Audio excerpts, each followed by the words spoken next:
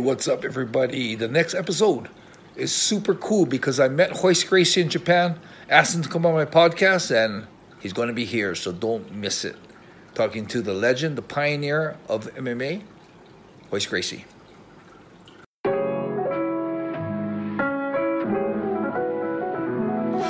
1978とある田舎町で生まれて移り住んだ新宿で育ちこの町で起きたこれまでの俺たちのここまでの生い立ちはほんのまた地も吉試されたいちいち正してきた過ち騙し合いやからしないはスニッチの始まり放課後の苦惨症児童館にホームアローンそんな時間はほったらかして向かったとある場所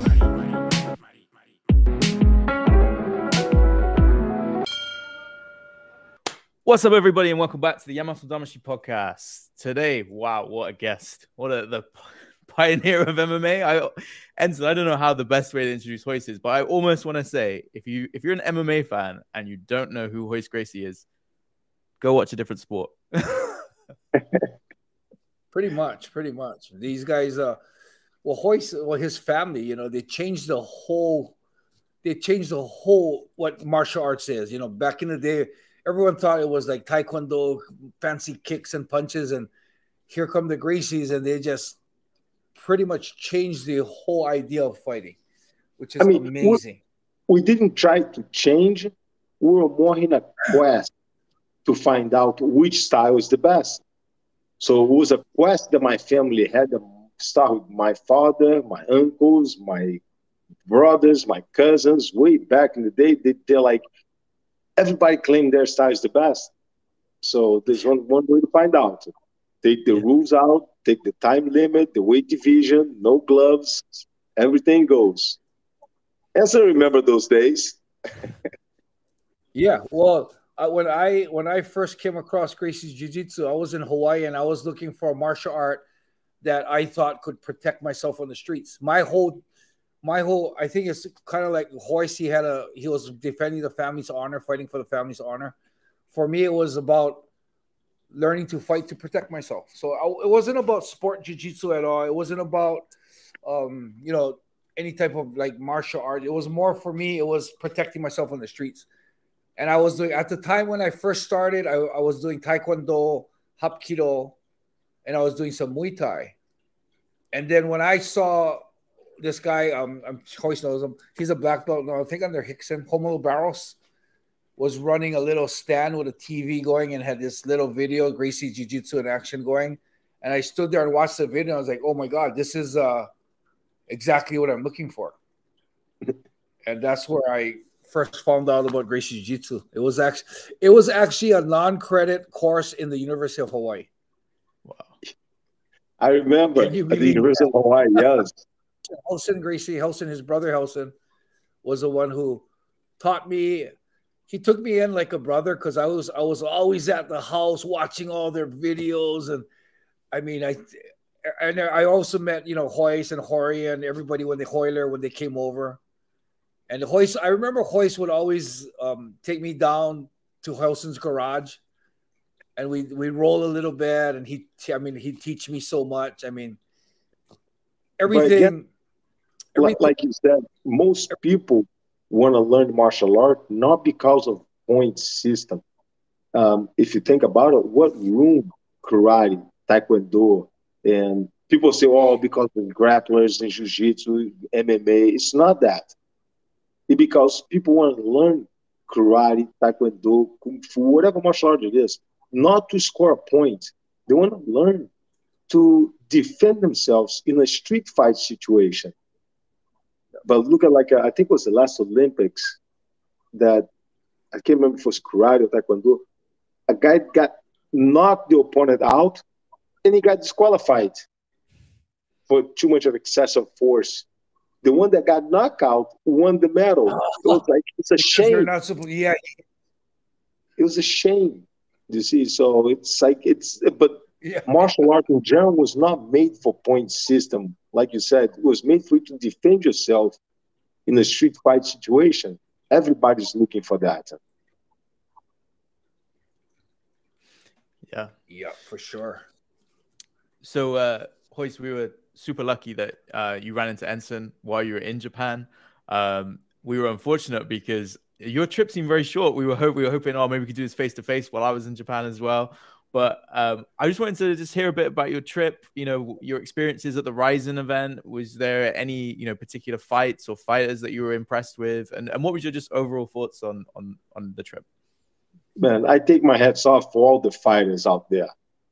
If people think it's yes, I'm gonna go over there and fight. No, the time that these guys put on the training camp, you see, they don't just come out of, okay, I'm gonna fight tomorrow. No, they are ready to fight tomorrow, but the time that they put it in, and Ryzen versus Bellator, it was all the fights went to distance. So that's how the level is. The level is so high. So it's not like one champion killed the other champion. Nah, it could happen, but the level is so high, man.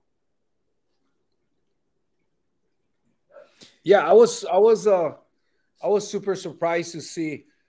I mean, I kind of knew when I saw the prediction, I was like, oh man, I hope they actually just do a good showing. I thought the Bellator guys are probably a level above the Rising guys, but I was really happy with the way they performed. It showed that Rising fighters can compete in the world, which was super cool to see.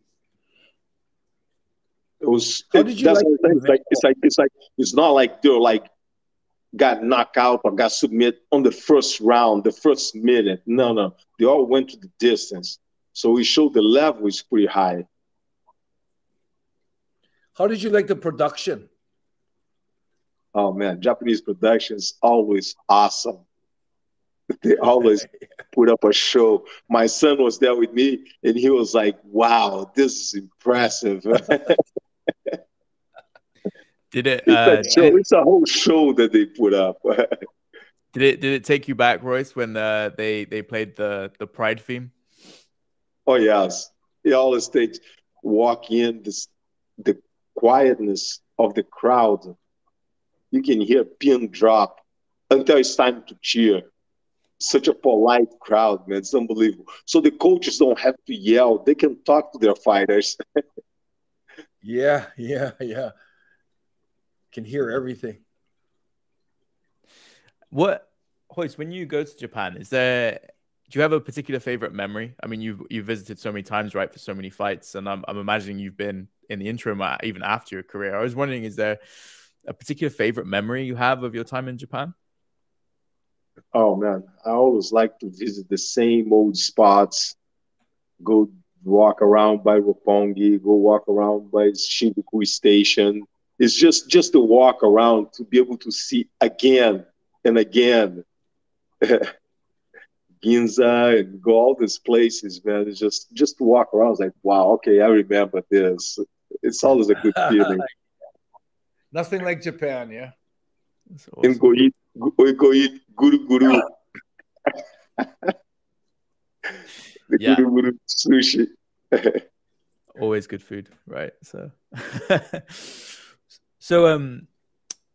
I mean, we were curious, before this, we did the episode, me and Ensign were kind of talking around, different topics to talk about this episode. And one of the things we were curious about was, for me personally, as an MMA fan, MMA kind of starts in 1993 with yourself in that UFC 1. But back in Brazil, before, UFC 1, how much was Vale Tudo a thing? Like, were these like big fighting events going on while you were, growing up? Okay. There was a Japanese gentleman doing business with my grandfather in Brazil.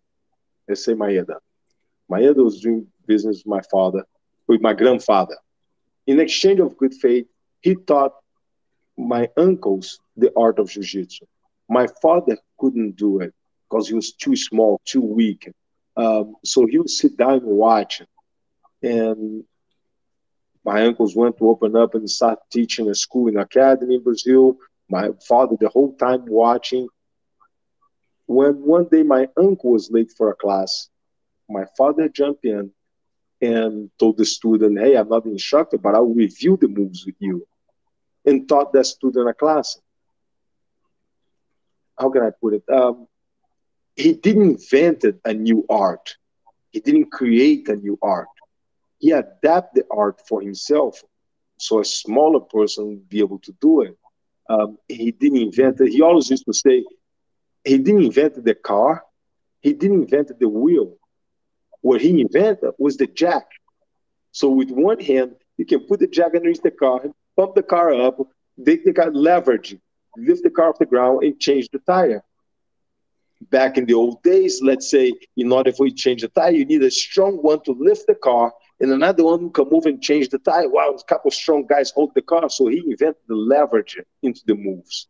Wow, interesting. Once he create that, that's when my uncle arrives, and my uncles are like, hold on, the student now wants to take class with you. What did you show him?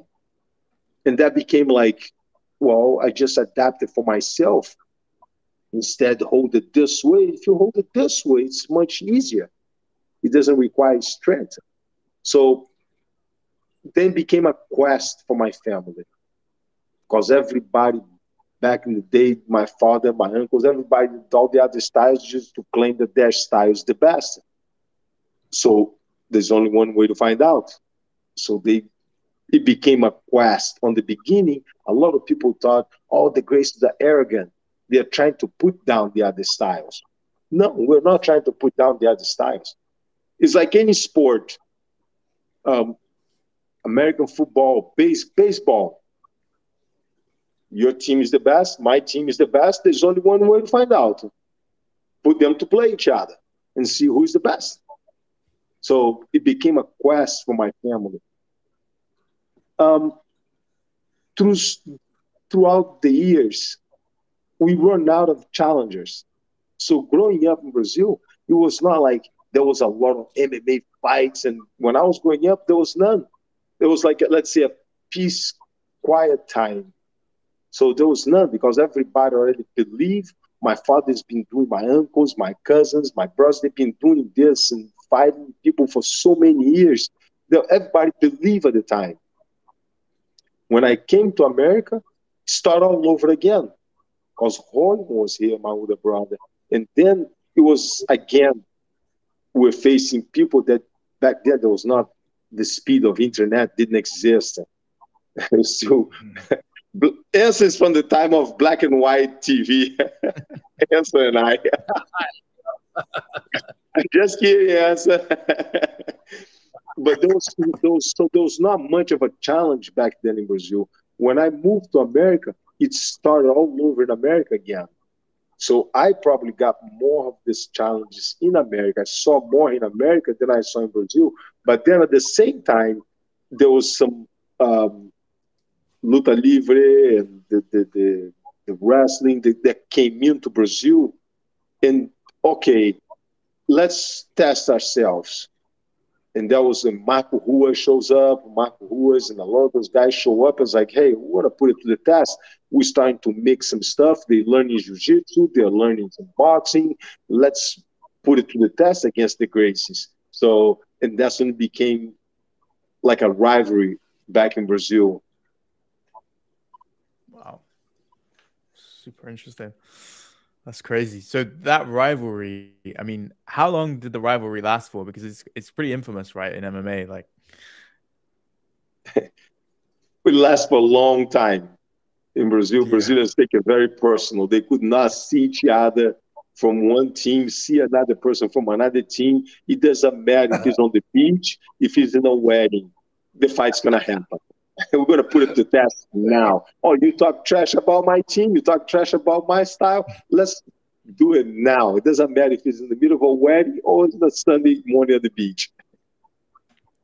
Awesome. Yeah, there's a lot of videos like that where they met in the pavilion, and when Hugo saw Hickson on the beach, and had the Hoyler, I think Hoyler Tadu, Eugene, and Hoyler. That was a long fight. That video. It's like, hey, let's do it. So you got to be constant. You got to be ready. There's no such a thing as that. Wait, give me 3 months. No. We're going to do this tomorrow. Okay, let's do it. Yeah. No training camps, right? It was there was no training camps. Yes. That's awesome.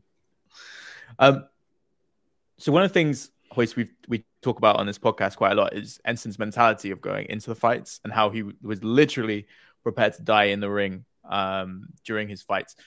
We were curious to hear kind of what your mentality was going in the ring. I'm not thinking about going home to eat dinner that night. Before the fights, I'm asleep. My brother have come in, tickle my head, wake me up, whisper, "Can you please wake up, brother? Come on, get up."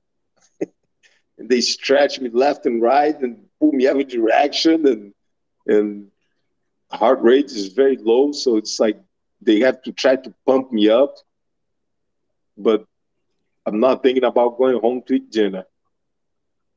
I told Hoist back in Japan when I saw him that my whole mindset about, fighting for my honor, fighting to the death, like for me, dying in the ring was something that I accepted.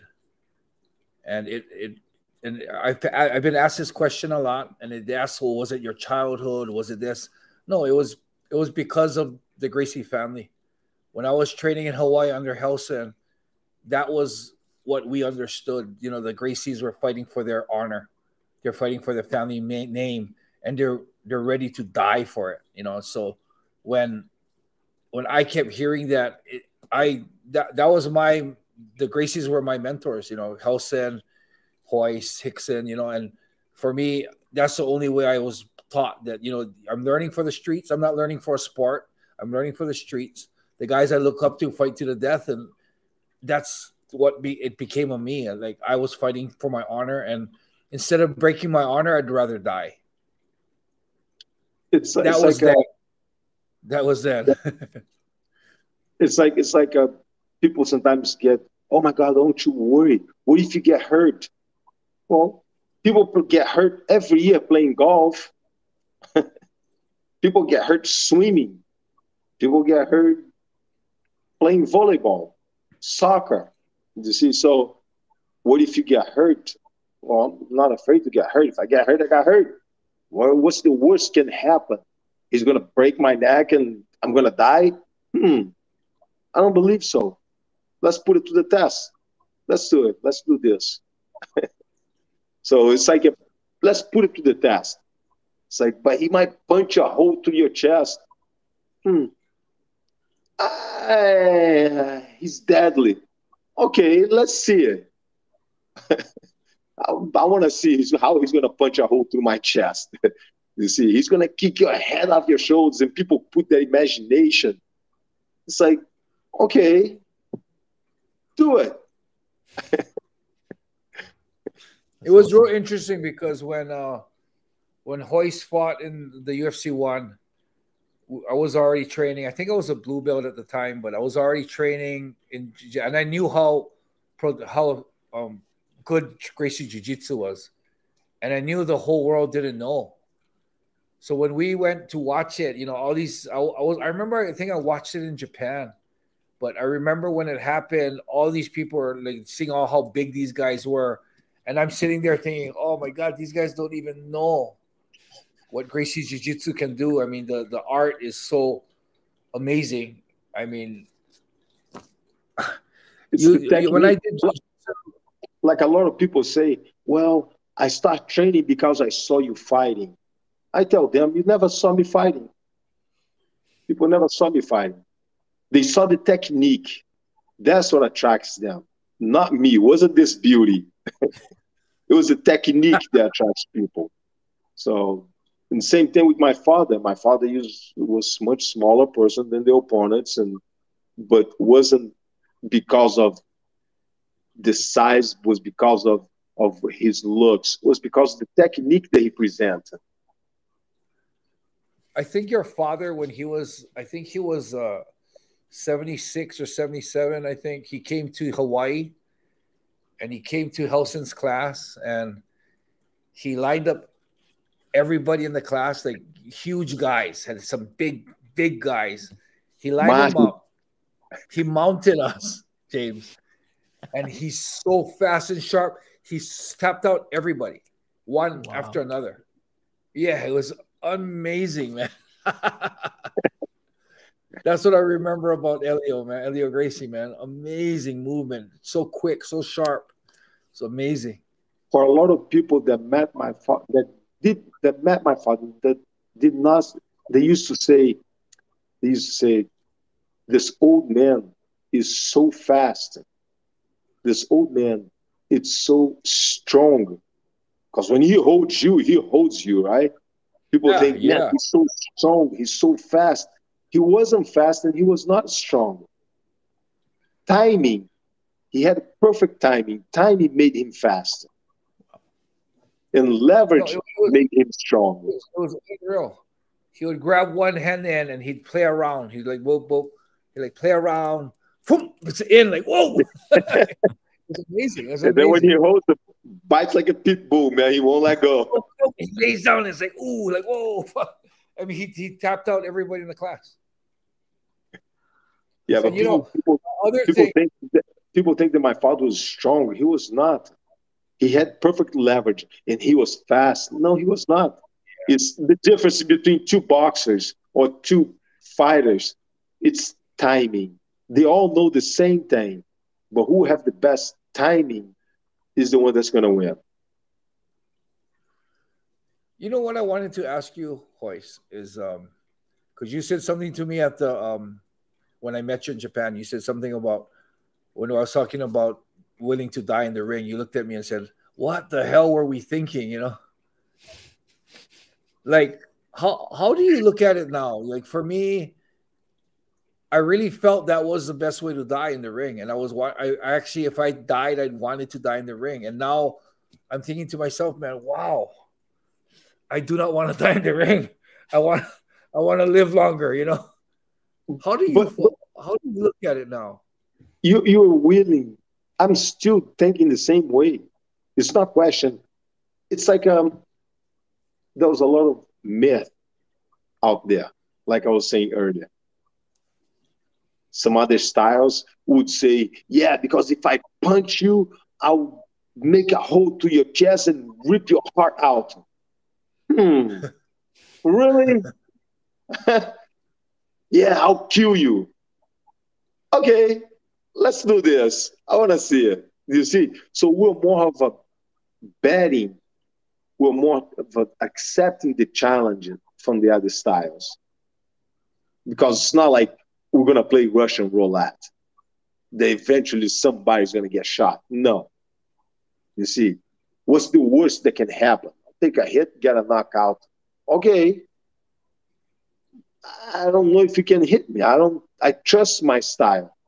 You trust your style that you can hit me. I trust my style that I can choke you. So let's bet on this. Let's go for it. You see? But a lot of people create their imagination. If you remember back in the day, there was a lot of myth. When we got to America, Horton first got to America, the black belt magazines, Inside Kung Fu, Inside Karate, there was so much myth on that when we were growing up over here. You see that people are like, yeah, and I'll touch and you're going to drop. It's like, really? Remember those days? So it's like, come on, man. It's like, yeah, if I touch, I'll paralyze you for a week. Okay, fucking let's do it. Let's put it to the test. So it was not like, okay, I'm going to die. No, he's going to kill you with a death touch. It's like, okay, let's try. Let's do this. But if we realize ahead of everybody that what's the worst that's going to happen? He's going to hit me, knock me out, or pass out, wake up, the hospital. Okay, great. Let's do it again. So we kind of blow the wheels on the myth that exists back then. One of the things that it changed the whole idea of martial arts. But the whole no weight division, no time limit. Now that's crazy. No gloves. You fight with no gloves, no time limit, no weight division. It's like fighting guys 100 pounds heavier than you. It's like, what I was thinking, man. But again, we're putting to the test. We're putting the test. What if it's a smaller person having to fight, defend himself against somebody bigger and stronger? You can never pick your opponents on the street. And I tell this all the time in my classes. People ask, well, but what about weight division? Hold on. If you're walking down the street and somebody comes over, pinch your girl on the buns, you're going to say, hold on, honey, I'll take care of this. Excuse me, how much do you weigh? Honey, sorry, go back to my girl. I was like, sorry, he's not on my weight division. I would have beat him up if he was. It's like, there's no such a thing on the streets. You don't pick your opponents. Doesn't matter how big, how strong, how heavy, how fast, how young, how old, doesn't matter. You see, you don't pick the opponents. One of the things I'm really curious about from both you guys is you were both notorious, right, for just not tapping with submissions. You know, the guys, you know, who you were facing might have something quite close, something quite deep, and it did not look like it was ever going to be an option for you guys to not tap. That's something you do not see these days in MMA, right? You know, me and Ensign talked about a recent example where one of the fighters, current fighters, Bryce Mitchell, was saying, you will have to kill me to finish me. But then, you know, he got the choke and he tapped pretty quick, right? So to me, it seems like that has kind of disappeared in modern day MMA. Like, why do you guys think that is? I think because today they're thinking of a career. Dude, somebody catching arm lock, man, and I hurt my arm. I'm going to spend 6 months out. I can't stay 6 months out and then start training again. It's going to be a whole year before I fight again. So they're thinking of a career. Back then, we were thinking about our heart. You see, you catch me in arm lock, man, there's no way I'm going to quit. Go ahead, break it. Take it home with you. But I'm not going to quit. So I think today's more of a career. Back then was more of a moral, more of a personal issue. Yeah, I think back then we fought for honor. Like Royce said, heart, And, you know, for the people nowadays, it's a sport. It's a way to make a living. You can't get too hurt because you're not going to be able to fight and get a payday.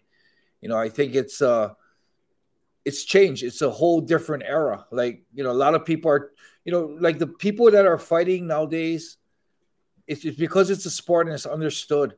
Back in the day when Royce was getting into the ring in UFC 1, 2, 3, 4, only the people who were fighting for honor or the people who wanted to test their heart were fighting, not these people who were thinking, I want to, because they weren't making that much money. It was like nowadays they're making so much more money when, you know, it's like you're not fighting for money or fame. I mean, it was considered what a human cockfighting is illegal in most of the states, you know. So it wasn't a popular sport, man. It was the guys that are getting in the ring were there to test themselves. Yes, we're not thinking about money. If we get paid, we get paid. If we don't get paid, life goes on. So we're not thinking about that. It was not a money making. It was not a job. It was more of a proving grounds, test ourselves, honor. How do you feel about back in your day and back in my day when it was still like a martial art where you're testing yourself, to now it's changed to a sport, and now it's even going further into entertainment where they're shit talking each other. They're, you know, how do you feel? I mean, how do you feel about that movement of the sport? I mean, at the beginning, like you said, it was a style against a style. So it was proving grounds. Everybody was trying to find out what works and what doesn't. Like I said, we whistle blow all the myths out there, the death touches and the punching a hole to your body. And it's like, okay, it doesn't really exactly happen that way. So we blew that out. Then it became, everybody had to learn jiu-jitsu. It became not a style against a style anymore, but it became an athlete against an athlete. But now they have to sell tickets. Some people can talk. Some people can talk trash. Some people don't need to talk trash. So, and they sell the fights. Khabib, for instance, doesn't need to talk trash. He sells the fight. He shows up and people are going to be like, his presence. There was a lot of that back in the day. Charisma. You see, he doesn't have to say a word. He will come in and he will perform. He will sell the fight. But a lot of people force the trash talk and then become insulting. You see, it's not just trash talk. We had that back in the days. There were some guys that could talk trash, but then there were some guys that always tried to force to talk trash. And that doesn't come out. It come out more like an insult. Come out like, yeah, come on, it's another wannabe. You see? Yeah. Yeah, no, I wholeheartedly agree. Do you find yourself still a fan? I know you're the an ambassador for Bellator, Royce, but are you still a fan of the sport? Oh, yes. I like to watch the champions because they know how to use this. That's why they're the champions. They're not just coming in to duke it out in a bloody mess. And no, not they're not trying to impress the crowd, that show the crowd that they're tough. No, they're the champions for a reason. That's an awesome way of looking at it. Any particular champion that you're a particular fan of? All of them. Yeah. All of them. All those fighters that come in and put their time in the cage and they know how to use strategy. And they make it, the fight sometimes look, it's easy. It took only 30 seconds, but go see how many hours he put on the training camp. You see, It's been years training, and he was able to make the opponent take the wrong step, knock the opponent out in 30 seconds, but it wasn't easy. Yeah, awesome. Just going back in time a little bit, a few questions on that side of stuff. UFC 1, right? There are plenty of different versions around why it was yourself representing the Gracie family in UFC 1. We were wondering whether you could maybe just clarify, and in your own words, why it was yourself instead of maybe Hickson or one of the other brothers. Why looks, were you... man, come on. It was simply looks. It was going to be on national TV. We were going to put an ugly brother, ugly cousin, flower ears, face all smashed up. You got to put somebody good looking, man. Come on. The poster boy. You should have known that, James. Sorry. My father was like, hold on, who's a good-looking one of the family? Him to keep claiming that he's a good-looking one. Yeah. Actually, all of you guys are good-looking, so. No, I would say, I think I was on the right way at the right time. And even though a lot of the brothers and cousins would have do the same job, they would have, they were more violent, I would say. So my father's order was, do not hurt your opponents. And I was like, Dad, they're trying to knock me out. They're going to punch a hole through my chest. They're going to rip my head off. They're going to break my spine. And my father was like, well, use jiu-jitsu only. Clean jiu-jitsu. Do not hurt them. Maybe open hand slap. Do not draw any blood. He knew I would listen. He knew I was very calm. The other brothers would have do, cousins would have do the same job, but would have been maybe a little more bloody. Would have elbow crossed somebody's face and make it bloody, and it would be not as impressive. You see? Yeah. Wow. I did hear that because they wanted to show the technique of jiu-jitsu instead of the strength of Hickson up there pounding him, elbowing him in the head. They'd rather have the technique. I think Helson told me that once after my second fight, because from the mount, or my first fight that I fought in Japan, from the mount, I just mount punched the guy, and I could have took his arm, I could have took his neck, but I just stayed and punched. And I think Helson pulled me on the side and told me that you got to show jiu-jitsu, not that type of violence. I remember him telling me that. Yeah, that was the idea, was to show that it's jiu-jitsu, a humane way to subdue your opponent. You don't need to bash the guy's face. You can, even though he's a professional fighter, we can subdue the opponent without hurting the opponent. Awesome.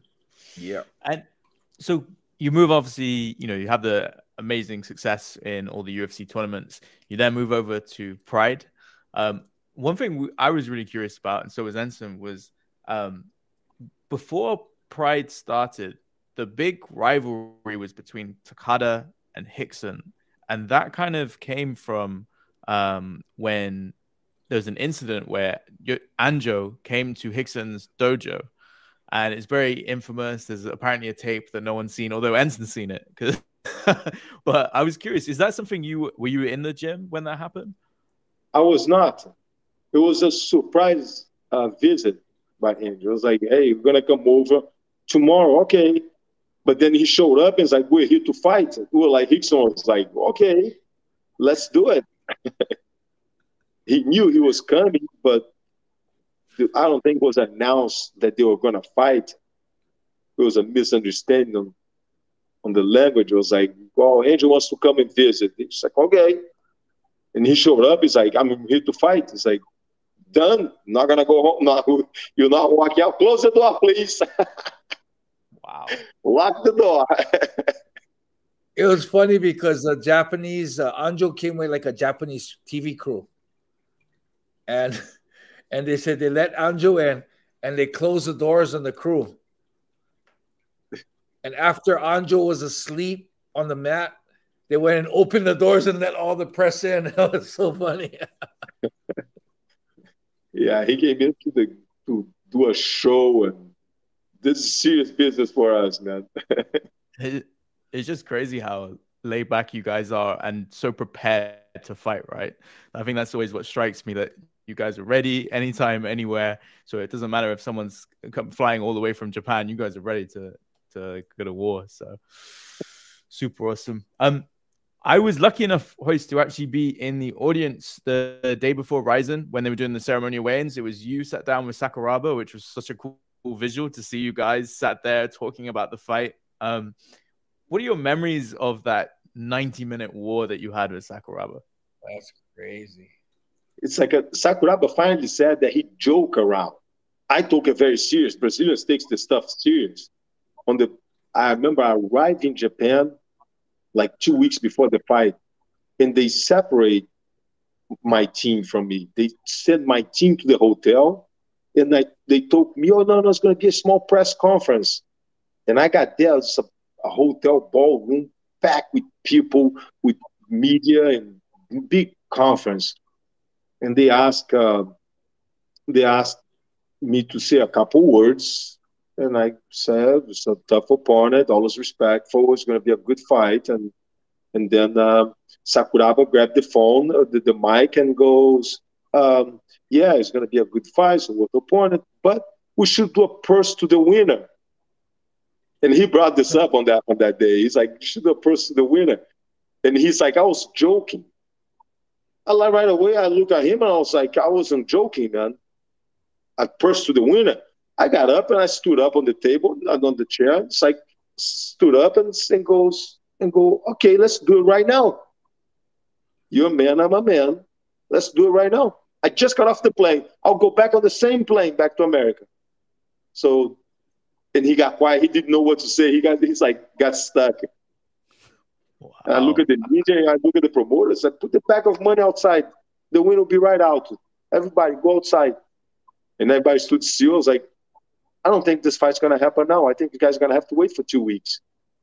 And he's like, yeah, I was joking. He told me on the media that day, New Year's Eve, and he's like, I was joking about it. Well, I took it serious, calling me out like this. It's a joke, man, calling me out. Come on, don't call me out. We don't take jokes very well. That's awesome. I mean, that is definitely something that doesn't exist so much right today now. Like that level of like, if you call me out, I'm here. Like, let's do it. Yeah, wicked. And then also in the Pride run, one of the fights that always kind of stuck with me was the Yoshida fight, the first one, because of the scale of the event, the Shockwave 2002, 91,000 people in the arena. What was that like to perform in front of such a huge crowd? I don't know because my mother said I always have selective hearing. I only hear my coaches, my brothers, my cousins, my father. That's it. The crowd, I don't hear the crowd. I only hear my families when they're talking to me, my coaches. That's it. That's brilliant. I mean, yeah. But yes, it was 91,000 at the stage. You can kind of see it in whenever Royce fought. When Royce fought, you could see it in his eyes. People at the stage, 91,000 people at the stage with live TV going on. Mm-hmm. It was huge. Yeah, it was massive, right? They kind of, the promotion of that was pretty cool. But the finish, right, was super controversial because they said that you were out and you immediately protested that you weren't out. You obviously, it kind of took quite a while before you could get that rematch. At the time, was that something that really annoyed you? Oh, yes. I don't mind. I lost before. I know how to lose, but don't cheat me. He just covered my face, looked at the ref and said, "Ref, he's out." Ref stopped the fight. It's like, whoa, hold on. I was up off the ground before the ref and him. I was standing up over the ref. Yeah. It's like, why did you stop? It's like, well, he said you were out. It's like, dude, really? Yeah. We know how to lose. We lost before. But don't cheat, man, because that's a very bad way to, no. Yeah, to me, it was always one where it should have, started the fight back up again because there was clearly no tap or nothing. So I can only imagine guys like yourselves having that happen to you, how much that must infuriate you guys. It's a very bad feeling. Like I said, most fighters know if they lose, they know, okay, I lost. I admit. But to be cheat off it, and that was a very bad one. It wasn't even a close. It's not like he had something. He just practically just covered my face, covered my eyes, and just like look at the ref. It's like, he passed out, ref. From what? He didn't have anything. So. Yeah. But then on the rematch, I beat the hell out of him for 15 minutes. And then it was a draw, right? They consider a draw because nobody quit. But I told my corner, I'm not going to tap him. I'm going to beat him up. Wow. That's awesome. Yeah, I mean, Enson, you never had that scenario, right? I mean, but you dealt with cheaters, right? Like we talked about the Rose fight. The thing is, with Pride, yeah, they had no clout over me. They knew I was the type of guy that wouldn't take shit, and they had no Yakuza power over me either. So, whenever they did like those sketchy fights with Takada, and Takada Coleman, those kind of sketchy fights, I've never heard of or that never came my way. I've never heard of that. I didn't even know if Coleman and Takada was real or whatnot. I didn't know anything. They were afraid to even. They knew I'd get upset that I'm in this ring. I'm testing myself, and I would really not like people throwing fights or doing fake fights in the ring that I'm stepping in. So yeah, I've never had anything like that. They would never dare cheat me. Is that how you felt, Royce? Did you feel like it was like the organization that almost cheated you in that sense? I don't know. I can't say that. I can't accuse anybody. But for the fighter to look at the ref and tell the ref, hey, he passed out, ref right away, stop the fight. And that's why they put that as a no contest. They know the ref messed up that one. So, but I can't accuse of who did what. My opinion on that is, my opinion is it probably wasn't Pride that did it, but I think it was Yoshida trying to find the easy way out of the fight and taking advantage of a very inexperienced referee. Totally wrong. Yes. Yeah. Could be. Because on the second fight, I just beat him up, man. The entire 15 minutes, beat him up.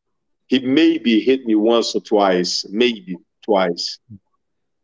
It wasn't a fight. I call that was a beating.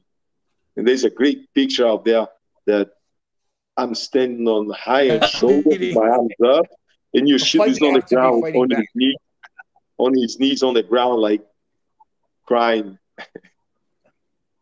So, Royce, I want to ask you one more thing as well, just about your past. In 2004, you signed up to fight Akebono, a huge Hawaiian sumo wrestler. What possessed you to go back and do a fight with a man of that scale? I never choose opponent. Okay. Never choose opponent. My manager will call me up and go, "Hey, what are you doing? You're gonna fight Akebono." Okay. The hard part on that is to find the sparring partners. Just 6'8", 490 pounds. Finding partners. Yeah. We actually had to make a sparring partner. We make it a sparring partner. I got two guys that weigh 250 each one and tie a belt around their waist. They hug each other. Okay, they'll be hugging each other, and they'll be one use the left hand, one will use the right hand. Wow. And put both of them on top of me and to punch me from the guard. Because I knew he was going to be inside of my guard. Oh, wow. So I didn't have anybody that big. I had to get used to it. How did you find that fight? Was it hard at all? To get, he's heavy. After we went to the ground the first time, I did not believe that he would be able to get up. And he did get up. He got up, and I was going to his back, and he just swiped me off like a fly, man. So pulled me against the ropes. I was like, I can't believe this guy got up, man. I was like, wow. Fuck, I thought once he goes to the ground, he would not be able to get back up. But he got up pretty fast. I was going to his back from the guard, going to his back. He got up and just swiped me off. I was like, let's do it again. Came over here for this. So same thing. Brought him to my guard. From the guard, got to a omoplata and wrist lock.